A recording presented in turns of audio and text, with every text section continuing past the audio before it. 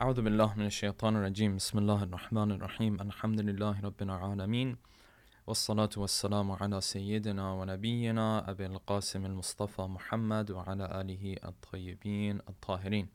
Assalamu alaikum, brothers and sisters. I hope everyone is doing well, inshallah, and welcome to another episode of our Tafsir of Dua Kamil podcast. So we ended in the previous podcast right about here where Imam Ali was saying, لا أجد مفرا مما كان مني. I can't find any sort of rescue or any sort of escape from the things that I've done. And we explained this phrase and we basically said that it can be understood in two different ways. The first is that, of course, the authority of Allah subhanahu wa ta'ala is everywhere. It's all encompassing.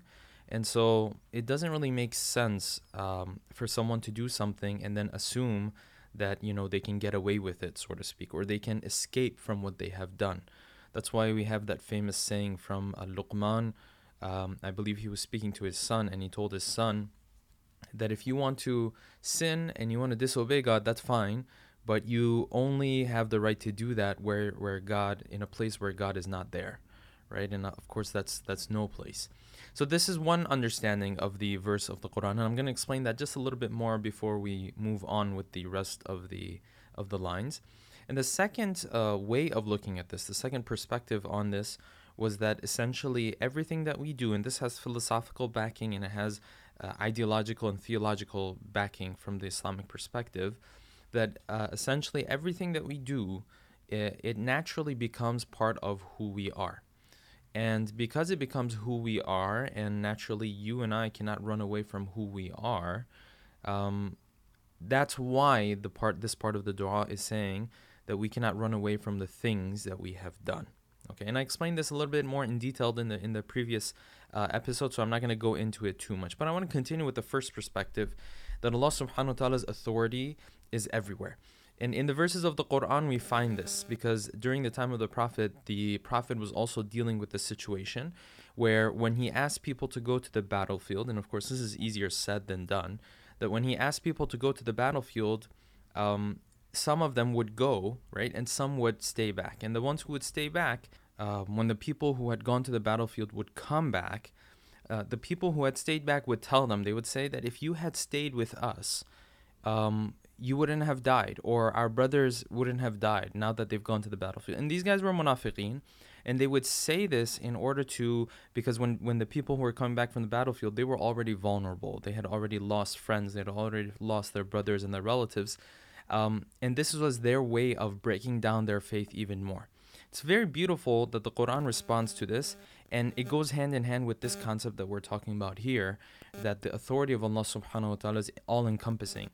Doesn't matter where you are, Allah subhanahu wa ta'ala is there, and He is going to make the things that He wants to happen, He's going to make them happen wherever it is that you are, right? So Allah subhanahu wa ta'ala says in response to these people, this is verse 154 of Surah Al Imran, يَقُولُونَ لَوْ كَانَ لَنَا مِنَ الْأَمْرِ شَيْءٌ مَا قُتِلْنَا هَا هُنَا. They used to say that, if you guys hadn't gone, we wouldn't have been killed like this, right? And we wouldn't have lost our brothers. And again, these guys were munafiqeen, they were hypocrites, but they would speak from this perspective in order to, get the more vulnerable within the Muslim society, right? And then the Quran says, قُلْ لَوْ كُنْتُمْ فِي بُيُوتِكُمْ. The Quran responds and says, listen, God is everywhere. He will do His thing anywhere that He wants it to happen. قُلْ لَوْ كُنْتُمْ فِي بُيُوتِكُمْ. You go and tell them that if you guys were in your houses, لَبَرَزَ الَّذِينَ كُتِبَ عَلَيْهِمُ الْقَتْلُ إِلَى مَضَاجِعِهِمْ. If you guys were in your houses and you were supposed to die on that night, then death would make its way into your house and into your bed, right? This is literally the wording that the Quran is using here.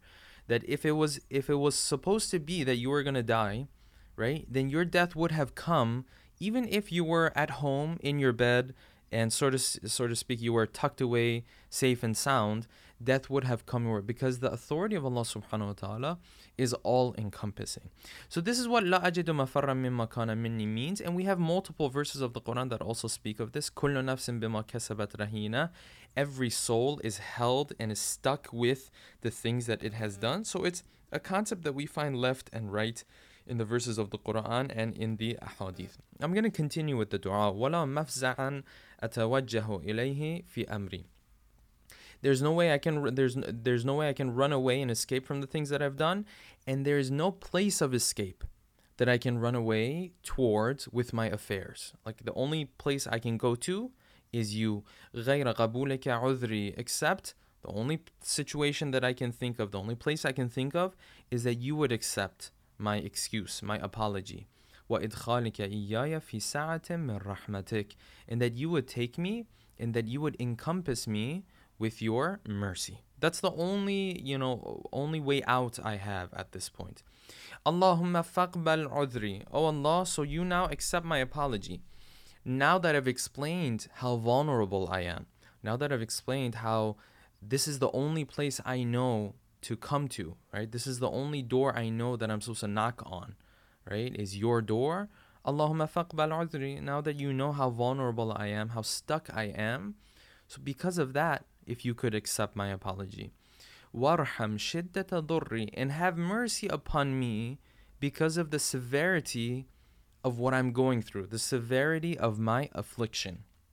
Okay, so I want to explain this line a little bit more. It's a very beautiful line in the dua.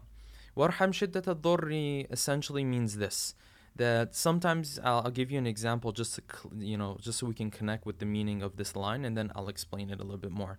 So sometimes when someone has wronged you, maybe they stole some money from you, or maybe they disrespected you, for example, right? Or maybe they hurt you from a emotional perspective, maybe even from a physical perspective, God forbid. Sometimes this person that you see who wronged you, at that time you're not able to get justice, right? At that time he may not even apologize to you. He might do his thing and walk away, right? Maybe you run into him a year later, 2 years later, right, 10 years down the road, and you see that his lifestyle has caused so many problems for him that he is so stuck with all the problems that he has, right? Now imagine if someone stole money from you, and then 2 years down the road, 3 years down the road, you saw them somewhere begging for money, for example, right? Now, what this line of the dua is saying is, Ya Allah, look at how many problems I have. Forgive me because of how many problems I have. Even though I wronged you, forgive me for how many problems I have. Imagine when you walk by that same person who stole money from you, but now he's begging for money. You are much more likely to forgive that person at that point. Why? Because the severity of what he's going through, right? It's not that what he did was not wrong. No, it was wrong, right? And it's not that, it didn't matter for you. No, it did matter for you, right? And it did hurt you, right? But now that you see him in such a horrible situation, right? Now it's much easier for you to forgive him. If your eyes meet and lock, right? And he remembers what he has done to you, he might turn to you and say, you know what? I was wrong, but forgive me. You see the type of situation that I'm in, right? Like, forget about the $100 I stole. I don't even have food right now. And you are much more likely to forgive a person like that. This is what Imam Ali is saying. Warham shiddata durri means have mercy on me because of the severity of what, the situation that I'm in. Right, now what is the situation that he's in? He's going to explain it a little bit more. وَفُكَّنِي مِنْ شَدِّ وَثَاقِ, and Allah, release me from the tightness of my fetters, these chains that I have around me. You see the type of situation that I'm in. It's not like I wronged you and I walked away and now I'm doing so well, right? No, I'm in an extremely vulnerable position. In fact, my life is horrible in the sense that these chains are holding me down. These chains, of course, of these habits that we have. So this is a way of Imam Ali speaking to Allah subhanahu wa ta'ala to essentially, invoke the mercy of Allah subhanahu wa ta'ala. وَفُكَّنِي مِنْ شَدِّ وَثَاقِ يَا رَبِّي إِرْحَمْ ضَعْفَ بَدَنِي. Oh Allah, have mercy upon me because of the weakness of my body, or have mercy upon the weakness of my body. وَرِقَّةَ جِلْدِي, and the thinness of my skin. وَدِقَّةَ عَظْمِي, right? And how frail and fragile my bones are.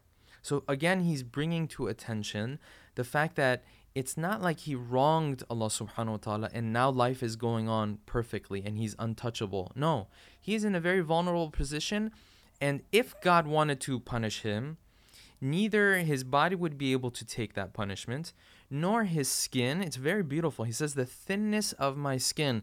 The thinness of the skin, and this is what we also find in the verses of the Quran, really, that our skin is actually, when it comes to heat, right, it reacts very quickly, right, and it is extremely sensitive. That's why in the verses of the Quran it says that when they put some individuals, right, whoever they are, into the hellfire, that their skin turns black, right, and that some of them grow skin, and then after growing skin, their skin is burnt, and then they grow skin again to be punished again, right? ثُمَّ لَا يَمُوتُ فِيهَا وَلَا يَحْيَا. It's like neither will they die, nor are they alive. They're somewhere in between, essentially, right? It's this is how sensitive the skin of the human being is. وَدِقَّةَ عَظْمِ, and how fragile our bones are, right? The moment you touch it with something, right, from a certain angle, all of a sudden, you will have a fraction or a fracture, and you'll have a broken bone at times. So he's invoking the mercy of Allah subhanahu wa ta'ala in this line by how weak we are. And this is essentially something that we have to remember, brothers and sisters, because the weakness of the body of the human being is there for a reason. And I'll explain some of the verses of the Quran that touch on this a little bit. The weakness that we have in our body is something that we are supposed to remember and remind ourselves of, because it is something that shows us in a very tangible and clear manner how weak we are, how insignificant we are, right? We as human beings, we're this weak, especially when we're born, right? If you look at animals and if you look at other creatures, you'll find that when they're born, they at least have certain skills, right? As a human being, we essentially have almost no skills at all, right? But this is something that we need to remind ourselves of, and the Quran reminds us of this as well, especially when it comes to people who want to argue with Allah subhanahu wa ta'ala. So verses 4, this is verse number 4 from Surah An-Nahl. Allah subhanahu wa ta'ala says, when it comes to people who are arguing with him, now this arguing can happen in different ways. It can happen in the sense of someone who hears a teaching, a ruling, a halal or haram, right, and they want to argue with that, or arguing in the sense of they hear of the message of Allah subhanahu wa ta'ala, but out of arrogance they don't want to accept it. It can be in both ways, right? But essentially he says this human being that is now so supposedly eloquently arguing with us, right? This human being is the same human being we created just a little while ago, min nutfatin, from a drop of fluid, right?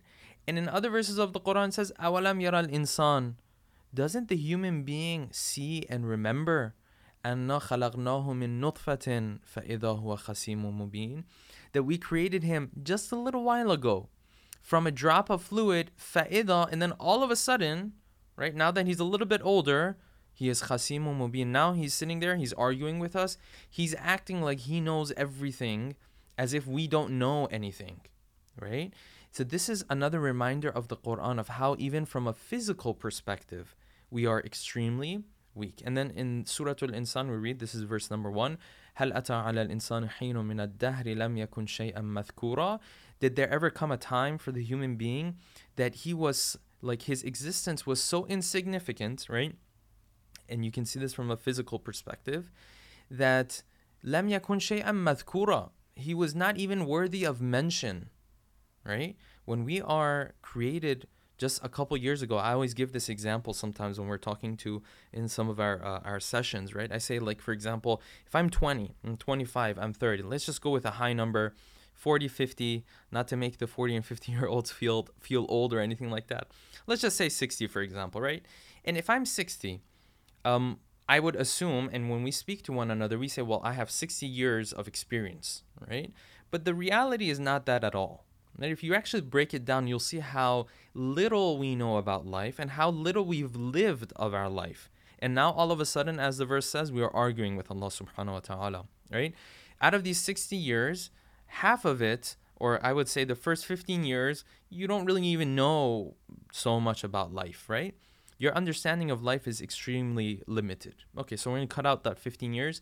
And then you have, 45 years left. Out of these other 45 years, if you cut out the time that you were asleep, right? And essentially, you weren't learning anything, you weren't experiencing anything, There goes another, 22 years, right?